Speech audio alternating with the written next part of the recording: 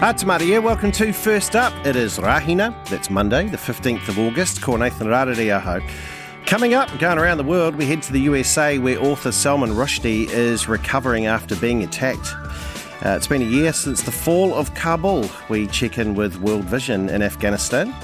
We also recap an incredible rugby weekend with Stuff's Mark Hinton, who's still in South Africa. Also, New Zealand hip-hop dance crews are among the best in the world, so we go to the USA, to the Hip-Hop Dance Championships. Plus, why supermarket giant Costco has delayed its grand opening in Auckland, and what people think about the big retailer coming to town. It's like going to Disneyland, waiting for Disneyland to open. That's what I feel like to me. I feel like I'm American.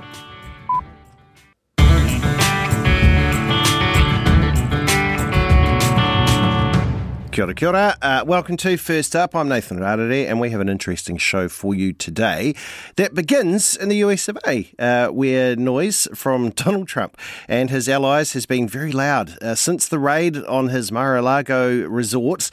With me now from New York is Anna Burns-Francis. Kia ora, Anna, how are you? Kia ora, very well, thank you. It's a lovely weekend here in New York, just coming to an end. Everyone's pouring back into the city to start the new working week. Oh, beautiful. Hey, tell me this, so the raid happens at Mar-a-Lago, and there are those that just only want to see him basically as the Messiah. What has the reaction from the right been, and what is Trump's defence? Yeah, well, actually, there's a rally planned for outside Mar-a-Lago. I think it's tomorrow, so things could heat up even further still from his supporters. It's given them a couple of days to trek across the country. Paying, of course, more than $5 a gallon for gas. They'll all be complaining. But certainly still rallying a lot of support for the former president, claiming that everything that the FBI has done is completely unlawful. It's government overreach. It's a gross injustice.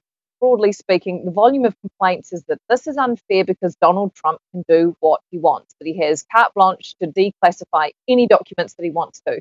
Never mind that, number one, you have to have some proof you've declassified them. And number two, have you seen that list of documents? Quite unusual, not just secret stuff, but, relating to the French president, Emmanuel Macron, does make you wonder what on earth he was planning to do with them. Now, interestingly, we have seen some talk of planting evidence by the FBI, except now we've learnt there's camera surveillance footage. So not only will that prove what the FBI did or didn't do, but apparently that camera footage has been useful in justifying the search because it showed that the documents were being moved around before the search. The most interesting part, though, I've got to say, Nathan, of all of this might be the right-wing splits that we're seeing, because outlets like Fox are reporting the existence of top secret and nuclear documents, not questioning whether they were planted. And there are some Republicans now who are they were throwing their arms up in the air, but they've gone quite quiet now that the details of that search warrant have been released. Now, I'm not going to say that they've decided to back the FBI, but I think they might be buying some time, possibly, to see how much these new developments have damaged Donald Trump and any run that he might announce for 2024. Anna, I saw a strange clip of one of the Fox hosts, initials BB, Brian something, but he was saying, they said they were going to get 25 boxes. Apparently there's only one box, so I don't know. And I was thinking, even if it's one box, mate, it's still one box. I know. You can't argue with an illogical argument, though, can you? And that's part of the way that they confuse and rally support, is by making out to their audience that not only can you not believe anything anyone else says, you can only believe me, but also, how can this be true? Because this is ridiculous and this is ridiculous. An ongoing saga. Yeah. What did we say? That you can't reason someone out of a position they didn't reason their way into. And there we go. Let's talk, though, about just a really horrible happening I read about too. So Salman Rushdie, of course, author of the Satanic Verses there, attacked on stage. I think he was stabbed. Can you tell me what's the current status of him? Well, you'll be pleased to know it's actually improved as of this afternoon, New York time. So Salman has been moved off the ventilator that doctors had put him on after that attack, that horrific stabbing attack, yes. In upstate New York over the weekend, someone rushed on stage, and witnesses describe, and of course time seems to slow down, doesn't it, that it felt like almost a minute until they'd managed to haul the attacker off Sir Salman and get the situation under control. He was airlifted to hospital in nearby Pennsylvania, undergoing a marathon surgery. The nerves in his arm were severed, and it's still not known actually whether he'll be able to keep his eye, which was damaged in the attack. However, This afternoon, his agent says Sir Salman is on the mend. His recovery, though, will take a long time. The man accused of the attack, Hadi Matar, he's a 24-year-old. He's pleaded not guilty to second-degree attempted murder. The second degree is where there is intent, but without premeditation. So originally from Lebanon, Hadi Matar is said to have travelled from his home in New Jersey by bus to the centre where the attack occurred. And although Salman Rushdie had been living under that fatwa issued by Iran's spiritual leader since 1989, he'd actually been living in New York for a long time now without security. The Institute didn't even have a bag check at the venue. So the accused, according to the FBI or investigators, is thought to have shared some sympathies with Iran in some online social media posts, but he's pleaded not guilty and he appears in court again on Friday, New York time. Yeah. Let's keep it in New York. We'll go to the New York Times. This is interesting too, considering our first story there between state secrets and where they may have gone. But anyway, I see the US is to open another base in Saudi Arabia, and that's going to take the place of Guantanamo Bay. Yes, well, this is interesting on a number of fronts. So just for a bit of context for your listeners, there are still just 36 prisoners at Guantanamo. Of course, that number's come right down since its peak in 2003. Across the last 2 decades, around 6,000 men and boys have been through that camp. But these last few cases are really dragging out. So the Trump administration released just one person. So too has the Biden administration. And that man was actually repatriated after suffering such immense mental trauma that the deal allowed him to be sent home to Saudi Arabia for psychiatric treatment. Now, more than half of those still at the camp have actually been cleared to be released, but most of them are from Yemen, and Congress has decided that's not a safe place to send them back to, so the new plan is Saudi Arabia. Now, interestingly, in the context of how America's relationships are playing out with the Middle East, we have seen Saudi Arabia and the US form a much closer tie under the Biden administration than perhaps anyone had expected. Of course, we know Joe Biden went and met with leaders in the past couple of months, and there was a bit of an uproar at the time because, of course, there's never been anyone held to account and for the killing of Jamal Khashoggi, the Washington Post journalist who was murdered a few years ago. Now, Saudi Arabia was said to have been held accountable for that, and there was much concern that Joe Biden was reopening the line of communication with a country that hadn't taken accountability for the killing of a US citizen. Now, of course, the US seems to be cozying up even closer, but it may be finally going to be draw a close, very controversial camp and a controversial part of American history. Yeah. Anna, thank you very much for your time out in New York City. That's Anna Burns-Francis. 5:12, I'm listening to, you're listening to, we're all listening to. Let's all be a part of it together. First up here on RNZ National with me, Nathan Rarere. Very keen for your feedback. Your All Blacks weekend, did you enjoy that if you're into a bit of that? Or what was your thing? I really enjoyed that. I felt very happy for a bunch of men I don't really know. I thought, oh, good for you. Good for you. I thought, what was your good for you thing that you saw on the weekend? 2101. Maybe it was the same thing as me, or maybe, I don't know, maybe your cat learned how to use the little tray. 2101. Give me an uplift this morning here at First Up on RNZ. Well, it's been exactly 1 year since Taliban troops rolled into Kabul to take control of Afghanistan. Afghanistan's economy collapsed almost overnight, and with the world's media and international agencies now largely absent, the humanitarian crisis still occurring is easily overlooked. Someone who has witnessed to the deprivation currently facing many Afghans is Asuntha Charles, National Director of World Vision Afghanistan. I asked her what the scale of the crisis is at the moment. Actually, according to UN's World Food Programme, calls Afghanistan as the worst humanitarian crisis on earth, because we have around 24.4 million Afghans who are needing humanitarian assistance. And out of this, 18.9 million are facing acute hunger. So what I'm seeing on the ground is children going without food, healthcare services are missing, and there is a severe malnutrition among children, lactating mothers and pregnant mothers. The crisis is really huge, and there are premature babies being born every day. The numbers are increasing. For the past 1 year, we have had about 124,000 premature babies, out of which 13,700 babies have died. So this is the crisis that I see on the ground in Afghanistan.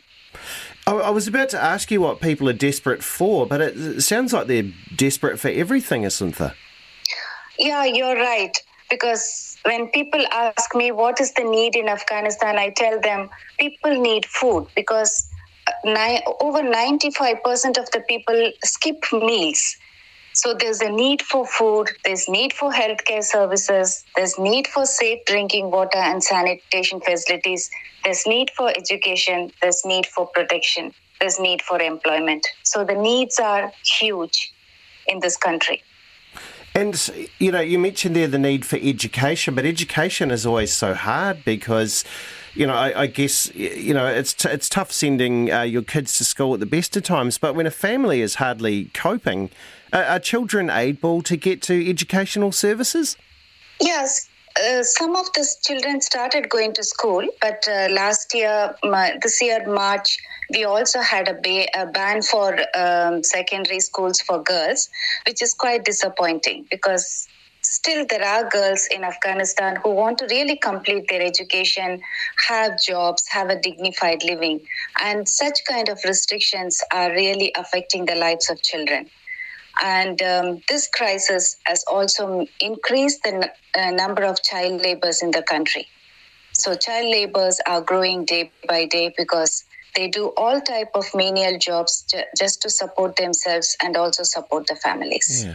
When you mentioned there about that it's education for girls, is that ruling that makes it, you know, hard or impossible for them? Does that just come directly through Taliban rule?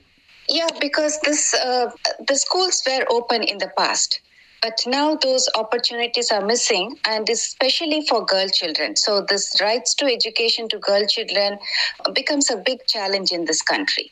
So this is a big crisis that we are having just to see children staying back at home. And there are many children just crying that they have lost this opportunity, which should be given to them as a right. Yeah. The levels of foreign aid, what levels of them are able to get to the people of Afghanistan? Yeah, because as you know, after August 15th, the banks are no more operational in this country. So we have to use a lot of other measures to implement programs wherein bringing cash inside the country becomes a huge crisis. And because of this, the projects that we implement are becoming expensive.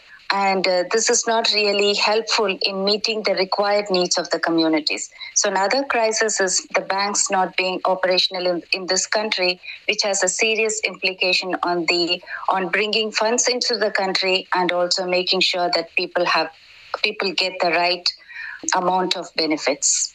Asuntha, this has just been 1 year.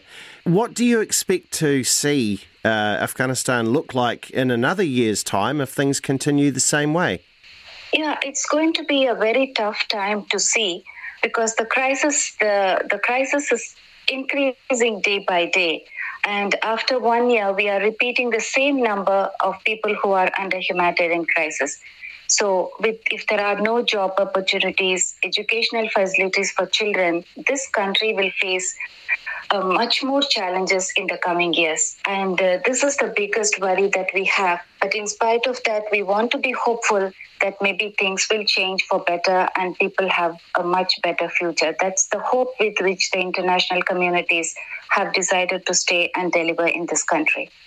Asuntha, you're the national director there for World Vision Afghanistan. It must be difficult for you as well. Tell me about you and your staff and how you are coping. Yeah, it's just a hope for the future of the children of Afghanistan that keeps our spirits high. It's a challenging moment for us, and every day there are a lot of challenges that we have to face. But the huge crisis that children are facing in this country gives us that kind of a courage to continue our work. Because if we stop working, many more children will be affected, many more will be malnourished. So it's just to make sure these children have a future is what makes us to be committed in staying and delivering in this country. That's Asuntha Charles, National Director of World Vision Afghanistan. It is 19 minutes past 5, staying in the region, Pakistan celebrating 75 years of independence from Britain. I asked our correspondent Kasvar Klazra in Pakistan how the event is being commemorated.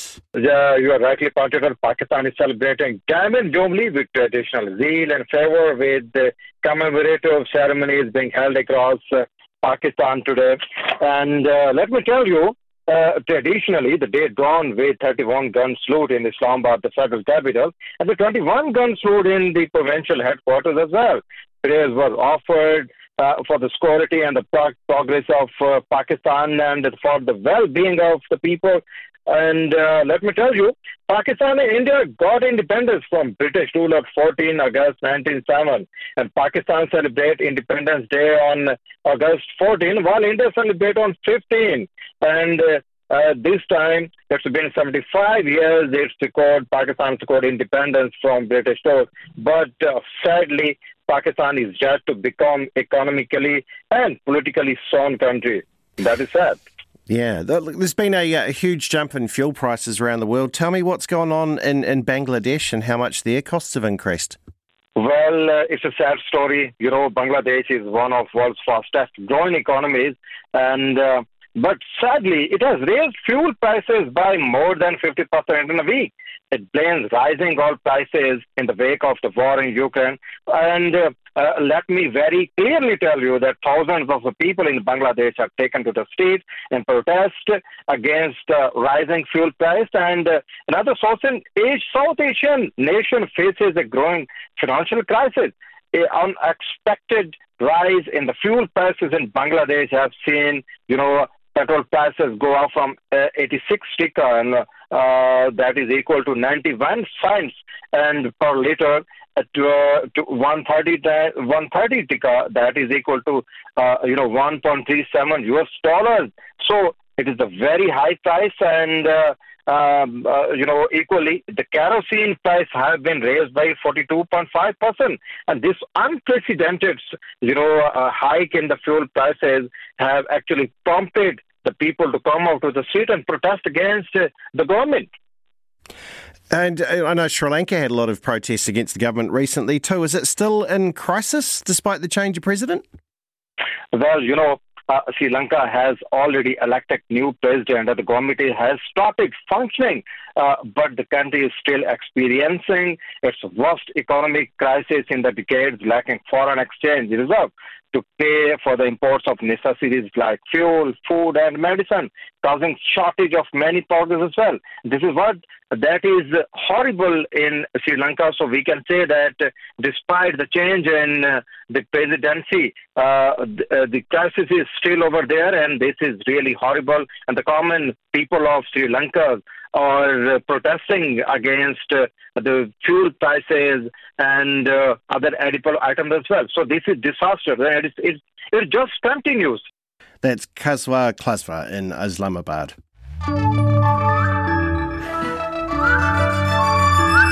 23 minutes past 5. I'm Nathan Rarere, and you're listening to First Up here at RNZ National. Coming up, we're going to find out about the success of New Zealand's hip-hop cruise on the international stage in the US Champs last night. We were good. Also, we go to Mark Hinton. I've got him on the line from South Africa to dissect the All Blacks' victory over the Springbok. I've got a lovely bunch of coconuts. There they are, standing in the air. Big ones, small ones, some as big as your head. It's time to find out what's happening in your fruit and veggie world for the week. It's the Minister of Fruit and Veggies, and it's Glenn Forsyth who with us. Morena. Glenn, how are you? Oh, very well. Nathan, how are you, buddy? Oh, pretty good. It's cold. It's very cold. Yes. Cold. Middle of winter, colder in the studio. Hey, look, we're halfway through August, so let's get into the 5+ recommendations for this month. So a little bit late there on my homework. What do you got for us? Yeah, we talk more today about fresh herbs, a 5+ a day choice for August. First time I've had the pleasure talking with Russell Jordan yesterday, and what an absolute gentleman.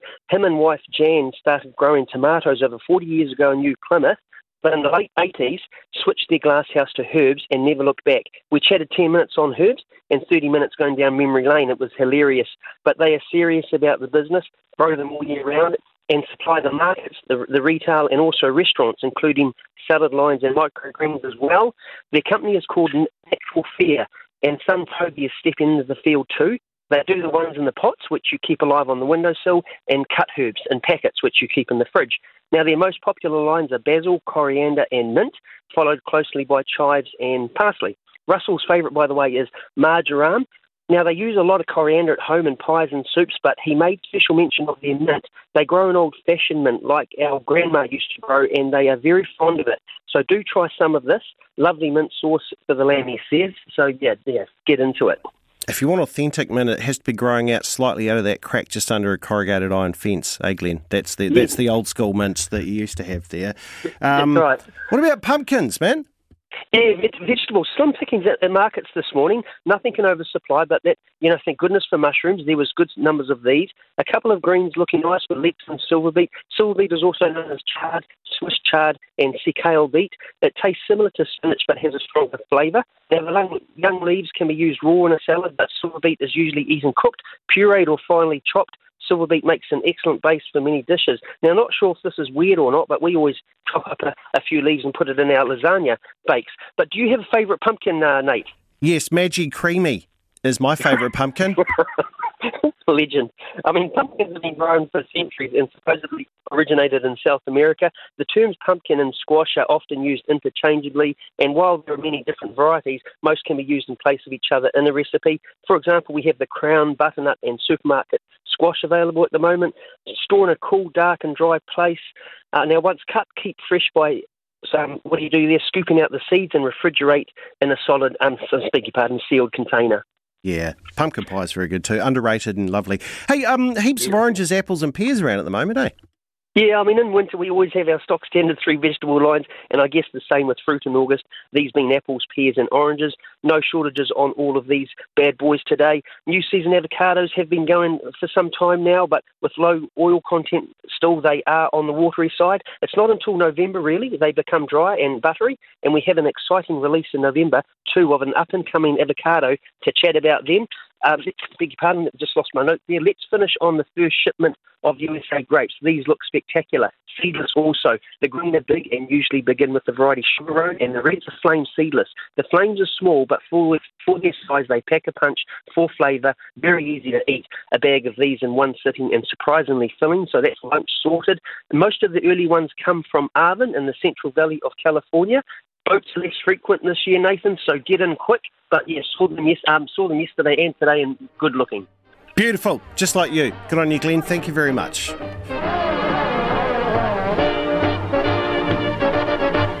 Sing your roll up, all a penny a piece.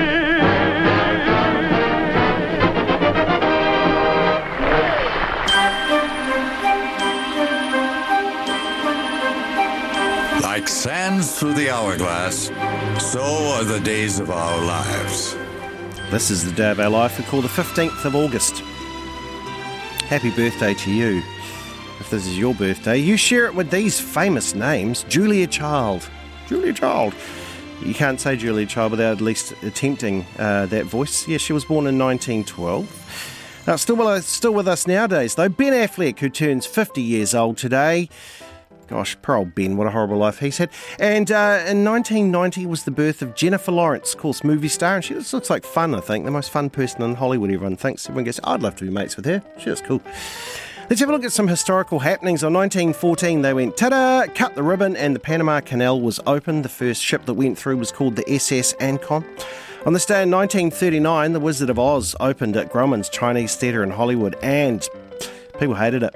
It lost millions at the start. In fact, it wasn't a hit until it was re-released 10 years later. But at first, in the 30s, people just were not having the Wizard of Oz. On this day in 1947, independence for India and Pakistan, ending nearly 200 years of British rule. And in 1971, they got out from under the UK as well. A couple of independence days there. The Republic of Congo gained independence from France in 1960. A whole lot of hippies showed up at a place in 1969 to make it quite famous. There were supposed to be 50,000 people going to the Woodstock Music Festival, but 400,000 people went. Apocalypse Now hit theatres in 1979, and on this day in 2011, Auckland was hit by some grapple, which was, I remember looking out the window and I thought, is it raining or is it snowing or is it hail? What is that? And I wasn't right. It was a combination of all three. It was grapple.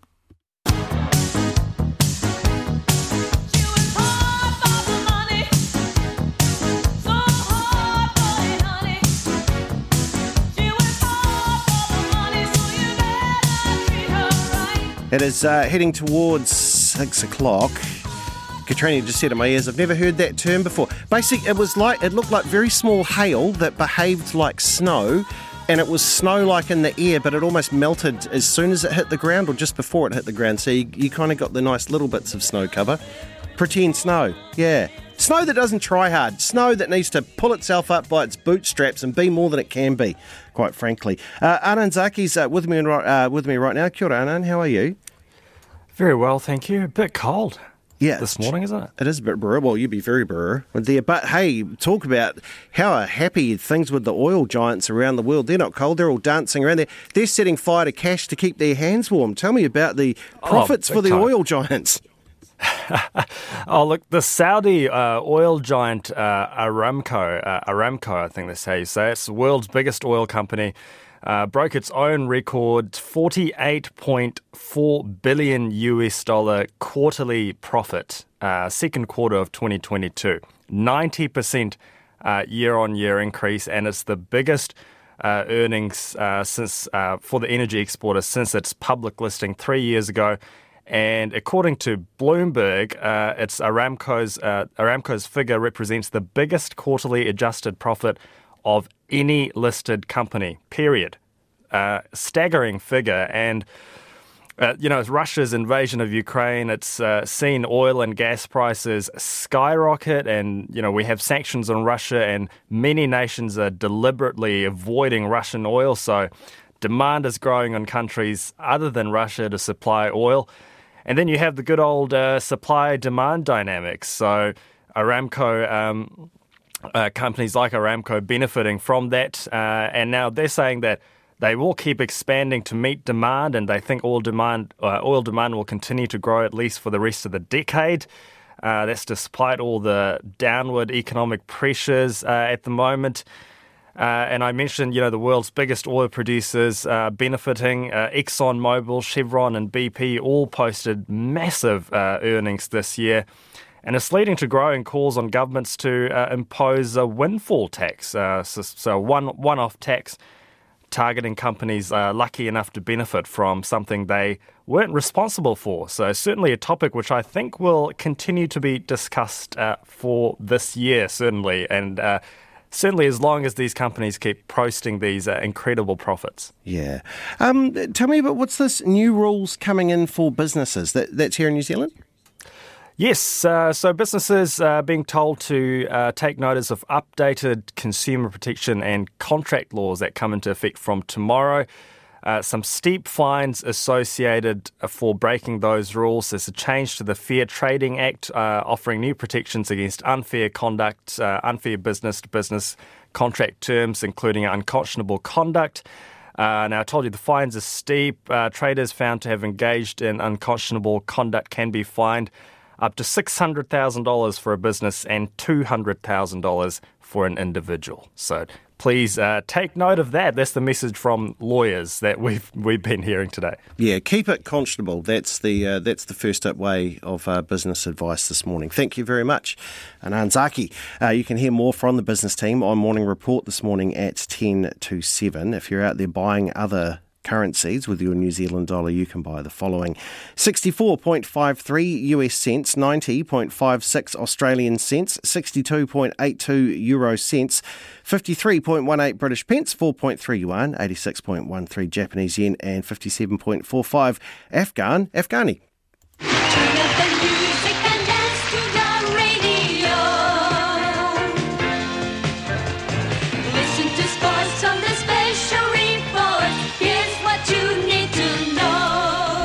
It's Barry Guys with us from the Sports Department. How are you? Yeah, good weekend.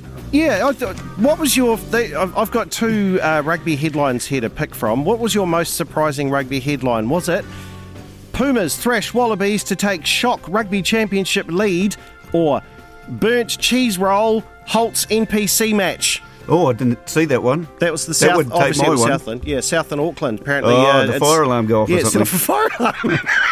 I thought, that's great. That's the most... Unless a stag ran out onto the field carrying a Swede, I don't think it could be more Southland than that, could it? No, that's outstanding. Wasn't it good? Yeah, fantastic. I see Canterbury continuing to roll on in the NPC and the FPC just very quietly. Yeah, they do. You know, they just... I mean, the Canterbury FPC team they've come from behind and scored some, just finishing strongly. There you go. They just, whatever. Oh, dear. Yeah. So, mate, we were just discussing out in the office. Are we in for a big week? I know you're talking rugby a bit later, but really, I don't know about whether... Let's just carry on. They just they did well, the All Blacks at the weekend, and Argentina's top of the Rugby Championship. I see Michael Cheika some quotes. He said he was up cheering when Argentina scored the 6th or 7th of their tries or whatever it was, and then he sat down and he had a tear in his eye because it was his former team that they were thrashing. And they now come out to New Zealand. He's looking forward to it. He said New Zealand is a great place to visit and to play rugby, and so he'll be out here shortly. I love Michael Cheika. He's a man that wears his entertainment passion on his shoulder, yeah, and all he wants to do is win. Exactly. And he got a lot of stick for blimmin' the way he acted and those sorts of things and got angry, but again, he was just a man that wanted to win. Yeah, but we loved it though, didn't we? Yep. We did. I mean, we've been hunting for a Dennis Conner since he walked off, the set of Paul Holmes, and we'd like to try and find one all the time, but I thought he was fun. Yep. We got the Black Caps this morning. Man, I've been quite impressed with just how they're coping with everything. The conditions in the West Indies are a bit like the subcontinent, they say now. In Santner and Michael Bracewell and Ish Sodhi, the slow bowlers have bowled well. But we've still got Bolt and Southey and Lockie Ferguson waiting for conditions when perhaps they go to the T20 World Cup later this year. That New Zealand Black Cap squad just looks really well balanced at the moment, and I'm very happy with the way that they're looking. So they play again this morning, the third T20 International. There is some rain forecast, but we'll just have to wait and see. I'm looking forward to watching them. I'm sure we'll be fine. Got the artillery. Good on you. Thank you very much, Barry Guy. Cheers. Also, Dodgers winning 12 straight in the Major League Baseball. There you go. First time since 1976. So that's good. It's 21 minutes to 6. I'm Nathan Rada here with First Up here on RNZ National. So still to come, we will talk about the All Blacks and that. An exceptional win and a really bizarre press conference from New Zealand Rugby's CEO as well. We'll cover that off with Mark Hinton, and also why the supermarket giant Costco has delayed its grand opening in Auckland.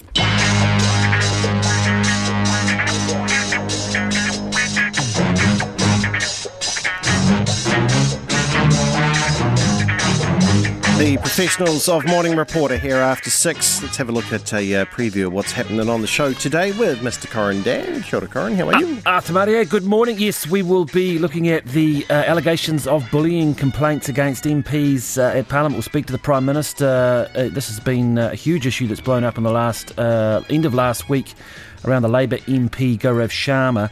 So we'll have lots more on that, including our political editor Jane Patterson, as well as the Prime Minister this morning. More on Salman Rushdie too. We'll speak to a New Zealand publicist who brought him out here some time ago. I think it was in the 80s or 90s, to talk about that shocking incident over the weekend. And the rugby. Round of applause. Yeah, let's just celebrate a magnificent victory. Did you get up? I hope you got up. Do you know? No, didn't. But we did the get up and then you watch it straight away before anyone can blow it for you. On the news. Yeah, no, I got up for it, and it was great because just all that pressure and just seeing people with their backs to the wall respond like that. Now we have this incredible situation where we don't know whether Foster's got the job or not. No, I'll tell you what, though, staring down the haka didn't work for old Beach Muscles, did it?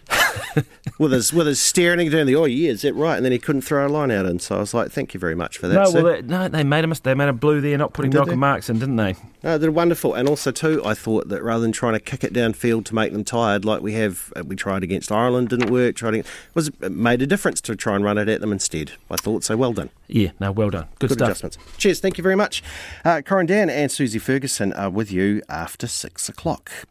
Well, originally slated to be opened in mid-August, supermarket giant Costco has pushed back the opening of their flagship new store, which is in Westgate in West Auckland. The announcement came last week, without a new confirmed opening date given. So reporter Leonard Powell took a trip out west to find out what the hold-up is. From the outside, Costco Westgate looks close to being finished, but with the latest announcement pushing business back, it's clear things are still up in the air. Costco Managing Director Patrick Noon says the delay has been a result of the inevitable hurdles. Our builders had numerous delays with materials coming in late offshore. We've had delays with COVID on site, and we've had a wet few months, so everything sort of added up together that he needed a few more weeks to get the job done. So we're more than happy to comply with that. Across the road from the $100 million megastore is Costco's gas station, which opened this year with 27 self-service pumps.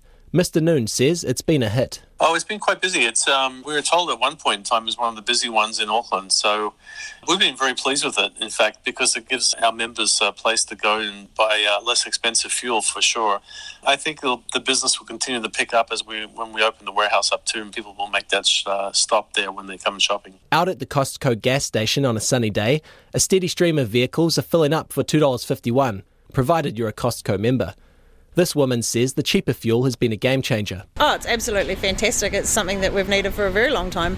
That all these other ones are just, price gouging. It's ridiculous. So you're excited for the Costco to open? I'm counting down the days. I can't wait. How often have you been coming here to fill up since it opened? Regularly. We have a number of cars, boats, quad bikes, you name it. We come here now for all our fuel.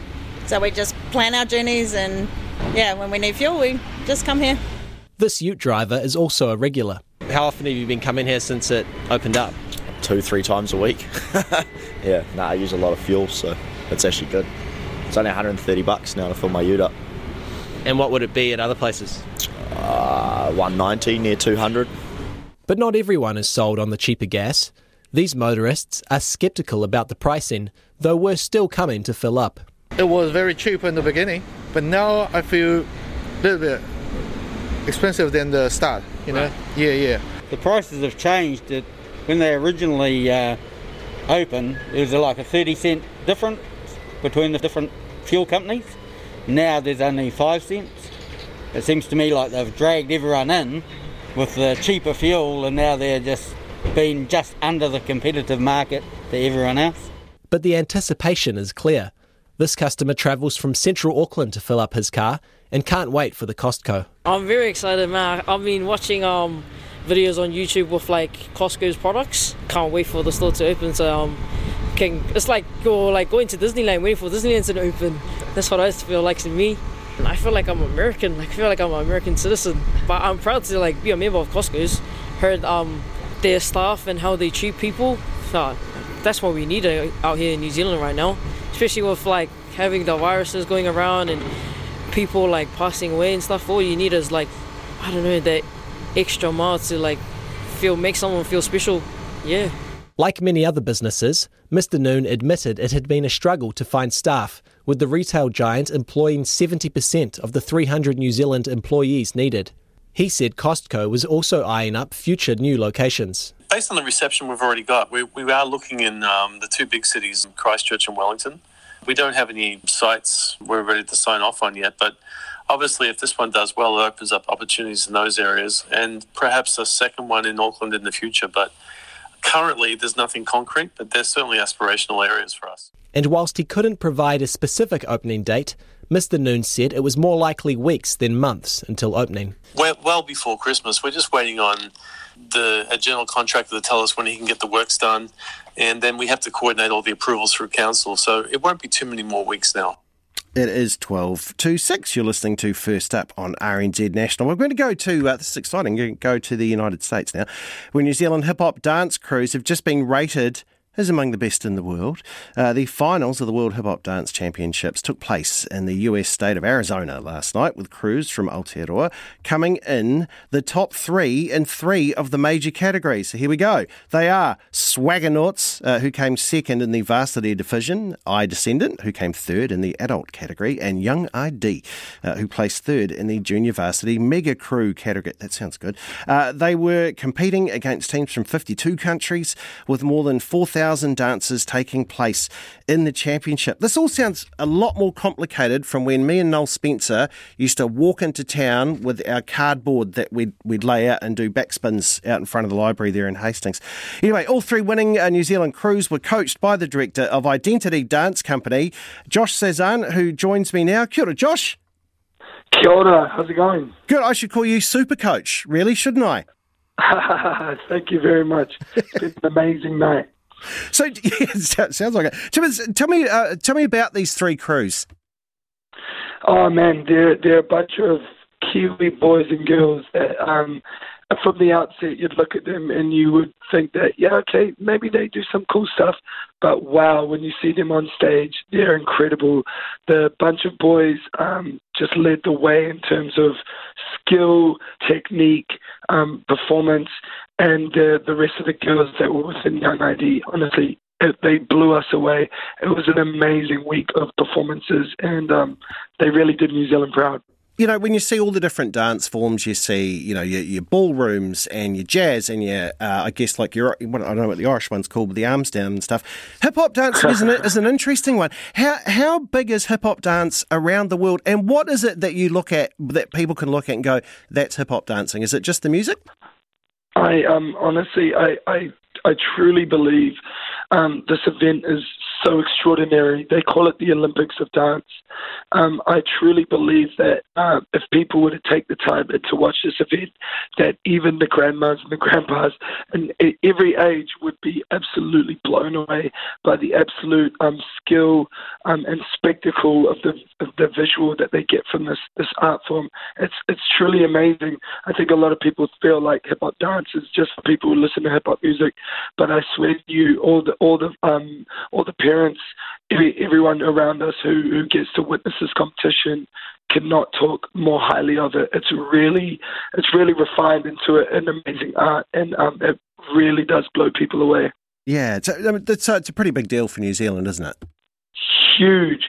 I think we have a very strong hip-hop culture in New Zealand. We have amazing dancers. We have many amazing dance companies. We are one of many incredible dance companies who deliver on the world stage. There were some awesome teams who threw out for New Zealand, and we do bloody well. We do bloody well. Good. What's next for these crews then? To be honest, some rest and recovery, because they have put their bodies on the line. Honestly, if you were to come to this competition and watch these performances, you'd see the blood, sweat and tears that got put on the stage. Honestly, rest and recovery, but next year, so many young dancers in these teams who can come back next year and who can make a mark on the stage and shoot for gold once again. Well, I mean, a massive experience for them, getting to be overseas, getting to compete against the world's best, finding out that you yourselves are part of the world's best. Just take us, I mean, like, gosh, they would have had to have fundraised and do all sorts, right? Oh, yes, huge. It wasn't just about the actual effort of creating the routines. It was about fundraising. We had to qualify at Nationals first. We've got a very talented country of dancers, so even qualifying is a privilege. But then, yes, you have to qualify, and you have to keep your bodies intact. It's very grueling on the body and mind, the whole process. So, yeah, it's been an incredible journey, and we've had to put a lot into it. But, yes, we did very well. Well, you did. Hey, Josh, congratulations. Of course, Josh Cezanne there coached all 3 New Zealand crews. He's from the Identity Dance Company, and we thank you very much for your time today. Josh, out of Arizona, you watch, there'll be like music video directors throwing money at Josh now to go bring us that magic to our screens. Well, yes, the All Blacks defied the critics on Sunday morning, beating South Africa's Springboks 35-23 in Johannesburg's Ellis Park. was seen by many commentators as a do-or-die match for All Blacks coach Ian Foster after they had lost 5 out of their previous 6 tests. At a press conference yesterday, New Zealand Rugby Chief Executive Mark Robinson said there won't be a decision made on Foster's future until the team gets home. Joining me now from South Africa is our Stuff Sports journalist Mark Hinton, who's been covering the tour. Kia ora, Mark, how are you?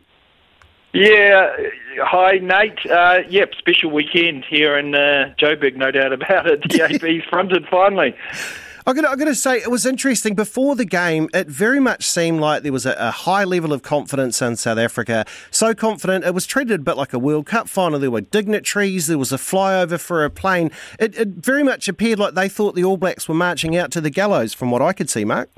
Yeah, the confidence here was unbelievable based on the previous week, and possibly it was their undoing. I think they just took their eye off the ball a little bit, and this All Blacks team went up a couple of notches. I mean, it was a really good win, Nate.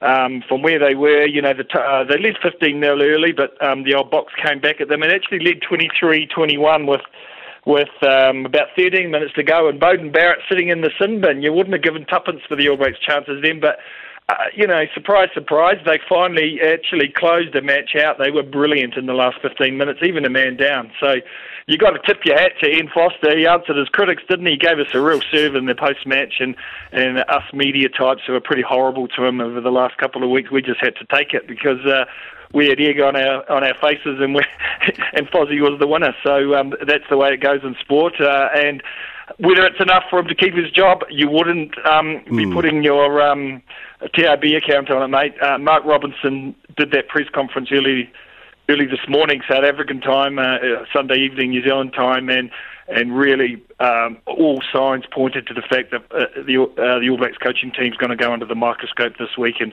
refused to endorse Ian, as coach. Said basically there was a process that had to play out, and a recommendation would go to the board. So nervous times if you're a fan of Fozzie, because he might not be in the job for much longer. So that making of the call, will it be the New Zealand Rugby Board, or will it be the CEO, Mark Robinson? It'll be the board. Okay. So the board decides on the appointment or otherwise of the All Blacks coach, but Mark Robinson said that they would be given insights and information on basically what is the best thing going forward for the All Blacks in terms of their head coach. Look, we don't know what they've got in mind, and this feels like a process that had already started before last night's game, because Robinson talked about things like taking stock, and he wanted the team to be back around their families before the next move was made. Well, if you read between the lines, something's going to happen. So I don't know. I mean, Fozzie may keep his job. Maybe there'll be a change of heart, but all signs point to the fact that he could be going under the microscope, and it might not go his way. Look, people want to know likely replacement scenarios. The name Scott Robertson comes up all the time. Would it likely be him? And if he is, do you think they would ask him to take over halfway through a rugby championship with a squad he didn't select? It seems crazy, doesn't it? And also with a coaching and management setup, which might be part of why there's sort of there's a time lapse, and Mark Robinson referred to it as some sort of information coming back on this towards the end of the week. It could take time. Look, but Scott Razor Robertson's the obvious choice, Nate, but whether they can make that happen, it's pretty well known that he would want his own crew in there. There's a lot of employment matters, contracts and things, logistics to work through. Thank God we've got New Zealand Rugby making all those big moves, because, it is difficult, and they are so well qualified to do that. You've been covering this tour. I asked you last week about how your South African compadres have been in that. Your view of this All Blacks team as you've covered them, have you ever seen a team under so much pressure? No, I haven't, and it was really backs to the wall for them, but what a performance. I think this was their best performance in the last 3 seasons, all things considered. The pressure they were under, the opposition, the venue, one of the most toughest places to play in world rugby. I think it was their best performance in 3 years. Did we see it coming? Absolutely not. But it didn't look like they had it in them. So they surprised us. New Zealand Rugby has amazing talent, you know that, Nate. But it just didn't seem like they had the teamwork and the wherewithal and all those other little factors that go into it to produce a performance like that, but they did. They confounded us. So it's reassuring if you're a New Zealander. We still have rugby talent. Yeah. We've just got to kind of work out how to be consistent. Actually, I like that you said that, because it did seem after I was watching the Ireland series and that first one, I thought, oh man, even our best players are nowhere near good enough. But they are. And they're there, so it's good. Faith restored. Thank you very much. Mark Hinton of Stuff there was in the Republic. Yeah, I thought it was quite horribly handled yesterday, actually, by the Chief Executive, Mark Robinson. I thought, well, if he didn't have anything to say, then just don't do it. So there we go. Nolene is a big fan of mint, is pleased that we mentioned it. Johannes Hugenboom says, have you seen enough from Mark Robinson's interview? Body language, Ian Foster will be sacked and paid out when New Zealand get back, no question. Thank you, Johannes. And pride in the All Blacks and Fozzie, huge disappointment in NZRU is another one that's come in. Morning Report is next. First up is back in your ears, Popo.